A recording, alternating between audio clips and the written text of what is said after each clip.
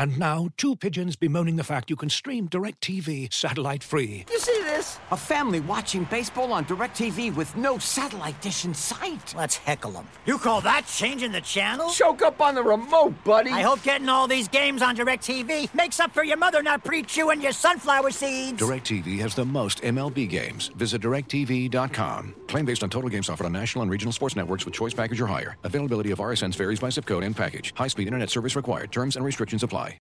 What we're offering is something really different. And I think that really is liberating for our writers to allow them to kind of emerge and go by what they see. Trust your eyes. What are your eyes telling you? When you look at a game, what are you seeing? Trust them. And you can write stories off of that. It takes a while, but they start to trust their eyes and they start to trust what they think is happening, and that makes all the difference in the world. And they can speak authoritatively about the team they covered, because they're not Welcome to the final episode of Dell Technologies Small Business Podference Series. I am Jade Hoy, executive producer of the Athletic Podcast Network. For the second year in a row, Dell Technologies has brought together the best podcasters in the industry to share stories, anecdotes of inspiration, and advice on how to traverse these unsettling times in the small business world. In episodes 1 and 2, the Athletics co-founders Alex Mather and Adam Hansman brought us through the birth and development of a simple idea, which was to serve sports fans with exceptional journalism in a wide variety of sports that other outlets were increasingly unwilling to support. We don't ask for permission to do things here. That's an important aspect to our culture. If you want to do something, I don't want to hear about it. Just go do it. No ads, no pop-ups, no bullshit. What started with a handful of people was now hundreds of journalists, podcasters, editors, managers spread out across major cities in the U.S. and Canada. Obviously go across international borders with Canada. As detailed in episode 2, the expansion into the Bay Area was a success, but there would be no sleep.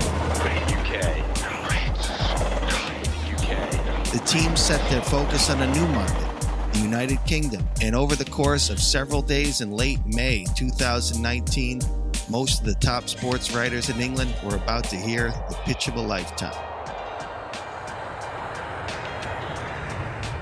What were sort of the challenges or thoughts and goals behind going over the ocean and going to UK? We had always pegged the UK as a country where we wanted to cover the Premier League. We wanted to do it at some point. Alex Mather, co-founder, CEO of The Athletic. I think something clicked for us in 2019 where we said the only time to hire journalists is in the off season. It looks like in 2020, there's a Euros tournament in the summer taking up the off season. Little did we know that there wouldn't be a Euros 2020 in 2020. But we thought that 2019 was probably our best shot at recruiting. And so we had a board meeting and we basically said, we're going to invest X million dollars and we're going to go over to the UK and we're going to hire as many great people as we can. We're going to understand what garden leave is and notice periods and all that stuff that make hiring in the UK quite complicated. But within 108 days, we went from board approval to launch. I'm Adam Hansman, co-founder and president of The Athletic. Sounds insane even to think back 108 days to go and launch in a new country with, I think we had 50 people at launch. Everything we'd learned in the US was,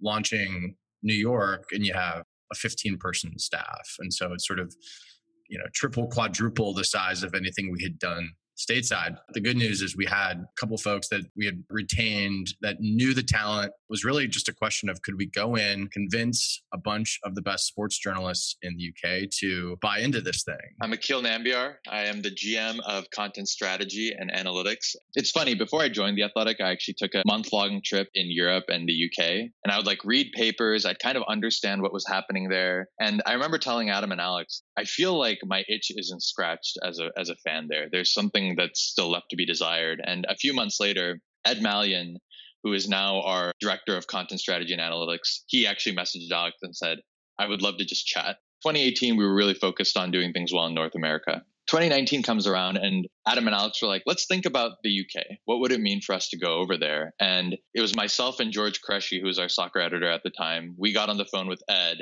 And I remember texting George and I was like, this guy's instinct is spot on. Like, he just knows what will make this business work. And from there, we embarked on a week-long, just crazy trip where we met with a majority of the writers that we ended up hiring now. We talked to them about the vision. It was just an incredible whirlwind of an experience. We didn't know until we got into a couple of those first conversations. It was just an open question. Was anyone going to believe us? And our brand name at that point was fairly unknown. Folks had done their research, didn't really know anything about the company. And, we had to go in with basic brand reputation being very low and building that up. Some of the more fun conversations were connecting the great journalists in the UK with counterparts in the US to just talk about how we do business and how we treat journalists. And some of those conversations were really cool. Welcome to the Ornstein and Chapman podcast on The Athletic. This idea that Real Madrid's structure makes it harder in certain ways as well. You don't have a sovereign wealth fund behind you. You don't have one very, very wealthy guy like Chelsea do. Is there ever a conversation to be had about changing the structure? Well, one of the first things we did, with some of the folks that we had brought on early, we identified the top 20 people we wanted, and we created basically handmade specific pitch decks for each one of them. It had specific designs for them. It had apparel with their name on it. And so we went in and did our homework. Those top 20 folks, we really did our homework and knew what they wrote, knew how they wrote, what their strengths and opportunities at our publication were. And so going into those meetings, really flattering the folks, that was a really big piece. And what we've known all along is opportunities multiply as they're seized. And as some of the big names started to agree, then we were able to really scale it out. That day, August 5th, 2019, I believe, it was just an all-out, everyone announcing, all the writers sort of, putting out their, why join The Athletic. It was a sight to behold. We were just glad that the site didn't break. That was another scaling challenge, was making sure we could support .co.uk. All day long, sporting events from college to professional have been postponing events nationwide, even postponing entire season.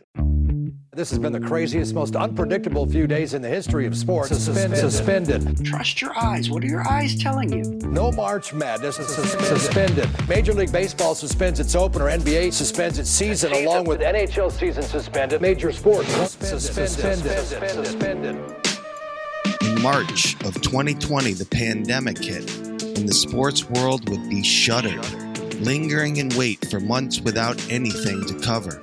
The Athletic, barely 5 years in, was gaining steam, and then this, a complete blackout of sports content.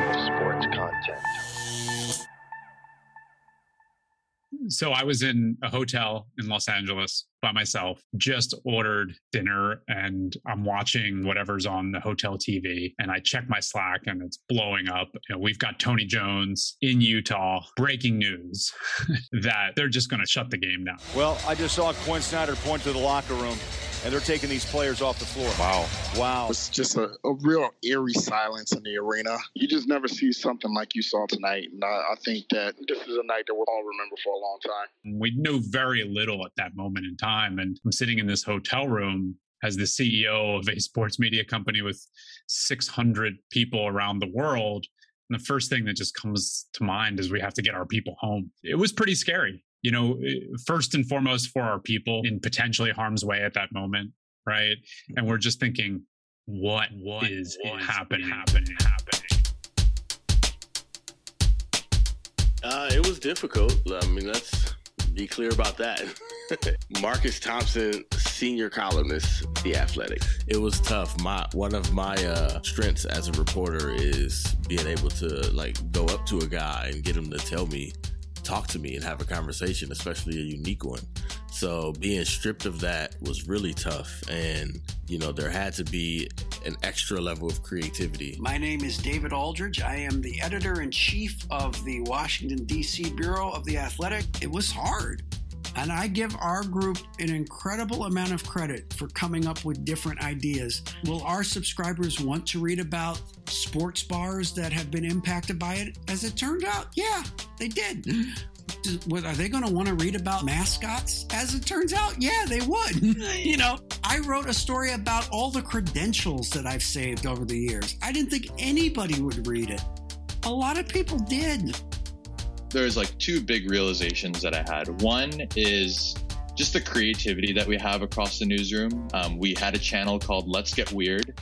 And, you know, people across the company would throw ideas in there of things that we could write about. And that was cool to see. That response to that energy was cool to see. The other thing that was amazing for me to see is the way the subscribers, you know, wanted an escape. And, you know, although there were no sports like happening at all, they loved what we were doing. And one thing I didn't touch on earlier, but when I left Facebook, I knew that I wanted to work at a place that could be the best part of someone's day. We're lucky enough, and credit to our writers and audio folks and just all the creative folks in the company, you know, we produce something that can be the best part of someone's day. And I think through the pandemic, when things got really dark, is when you saw how much this meant to our subscribers. So it gave you a bunch of hope through that time. We on our Warrior staff, we had a nice little crew of 4 people where we all knew what we were doing. We all had our own little avenues, and we could kind of work with each other and create a synergy. To me, that's what got us through. And the fact that there were really no limits, you know, everything was on the table. We could be as creative and wacky and weird as we wanted to be. There was a period of time we had no content. You know what I mean? I think Adam can touch on that. Yeah, but maybe I'll start with some of the things that we believe are positive coming out of the pandemic is really looking at a wider talent pool, a more diverse talent pool, a bigger pool to pull from when you're not just looking for people in the Bay Area, for example. And so when we've removed that constraint, we start to just operate at another level. We're able to bring on folks in Canada, in Australia, you know, any city or town in the United States. And that really opens us up to creating a much more diverse and inclusive company. You know, with that comes challenges, right? With that comes communication challenges, especially for a startup. We're not a company with 25 years of momentum, right? The sort of the serendipity of like, you know, early day startups, 2 people chatting in an elevator and suddenly you've got a feature idea. I think that's the challenge going forward, is how do you marry some of those really amazing aspects of a geographically disparate employee base, you know, with really collaborative, conducive behaviors. And that's like the best companies in the world are going to figure that out. And so, you know, challenge accepted on our side for sure. I went to my first live sporting event last night for the first time since 2019. And you just remember that feeling. And I think a lot of people are going to experience that over the upcoming summer and fall. And what we used to say, fall in love with the sports page again, is sort of fall in love with sports again. And the games aren't the same. Like we can admit that without fans and seats. But, you know, that interest isn't going away.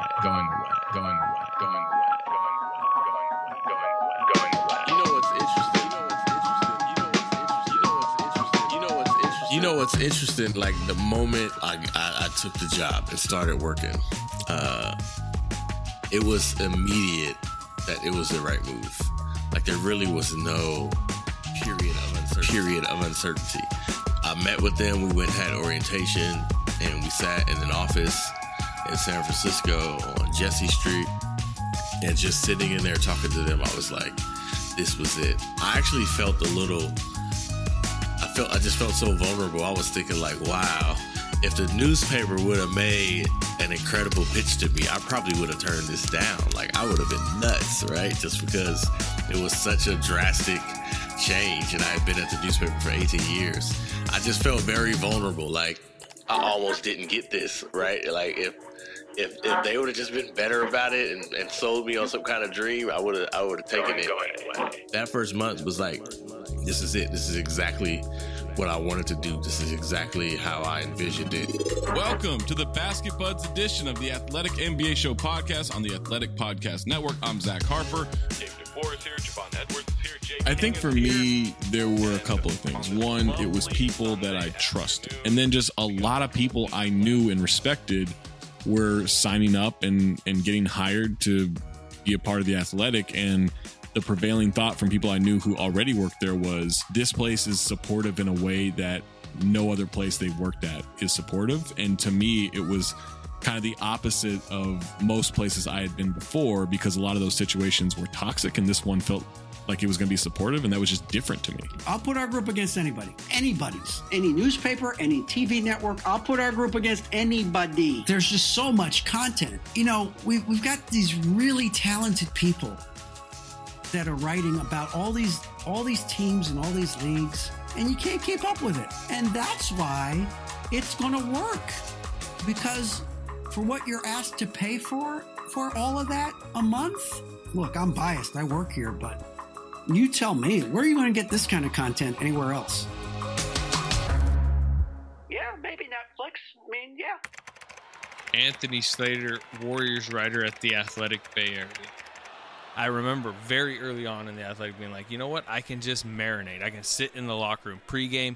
Yeah, all the other beat writers can go run back to their computers. No, I got to get in the locker room. I got to go try to get extra stuff. Postgame, I can wait as long as I want. If I have to not turn in a story until the morning, it's okay with them as long as it's a good story, because there is no deadline. And like, deadline is just kind of like a word that gets thrown around in the difference between print and online, but it's like a lifestyle change. It made my work better and my life just a lot easier, to be honest.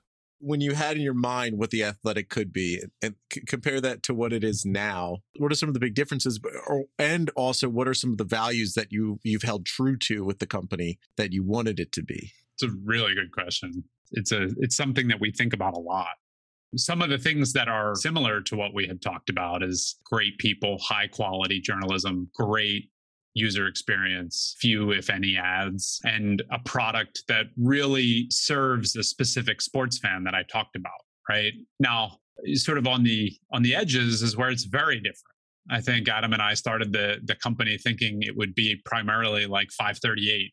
538 meets Grantland. That was it. I don't think we appreciated at the time news breaking, investigative reporting, or just the sort of quiet excellence of a beat reporter who knows everything about their team, right?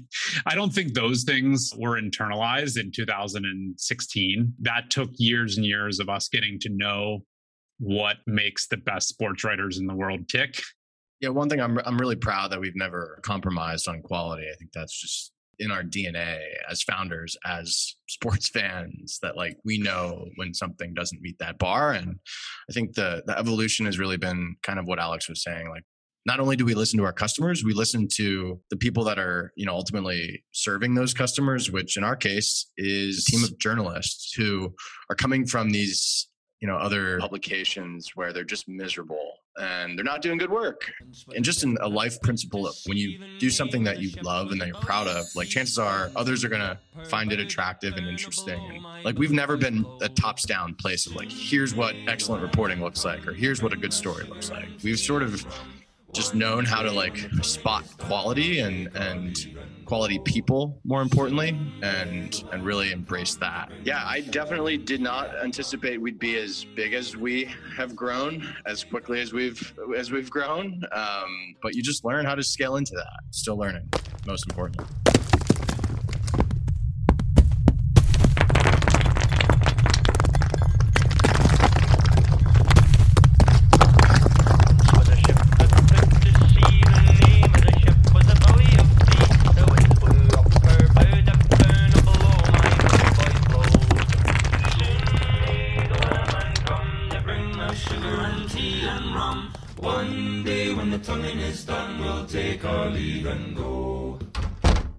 I think kind of cracking through to, that next level, it's something that takes time, because as people build more and more affinity for what we do, I think that's the thing that then translates to a brand and then allows you to compete with these larger companies. And, given the fact that we were started in 2015 and we can even put our name alongside some of these incredible places, like, it makes me proud. And again, it's a testament to just everyone that we have here.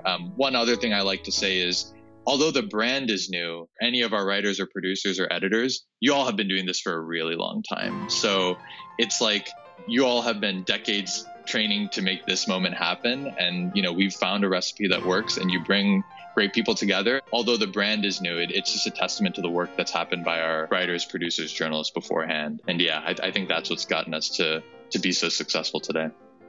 I think it's liberating because it allows good writers and good reporters to really kind of put their individual stamp on a team. It allows them to kind of go through their contacts to come up with good stories that make sense for the team that they're covering. Whether it's a feature on a coach or it's a statistical analysis of a player, you can kind of go deeper and get beyond the surface and get beyond the notebook about hamstring pulls and, he's going to be out 7 to 10 days. Nope. I wouldn't ask anybody to subscribe to that. What we're offering is something really different. And I think that really is liberating for our writers. Trust your eyes. What are your eyes telling you? Would you look at a game? What are you seeing? This episode is just one of many podcasts included in the Small Business Podference presented by Dell Technologies, a podcast conference to get inspiration on topics like fundraising, building teams, or managing a business in our current environment from top podcasts like Mandy Woodruff and Tiffany Elish, Brown Ambition, Rhett and Link, Ear Biscuits, and Gretchen from Happier with Gretchen Rubens. Visit Dell Technologies Podference.com. I'm Jade Hoy for the Athletic Podcast Network.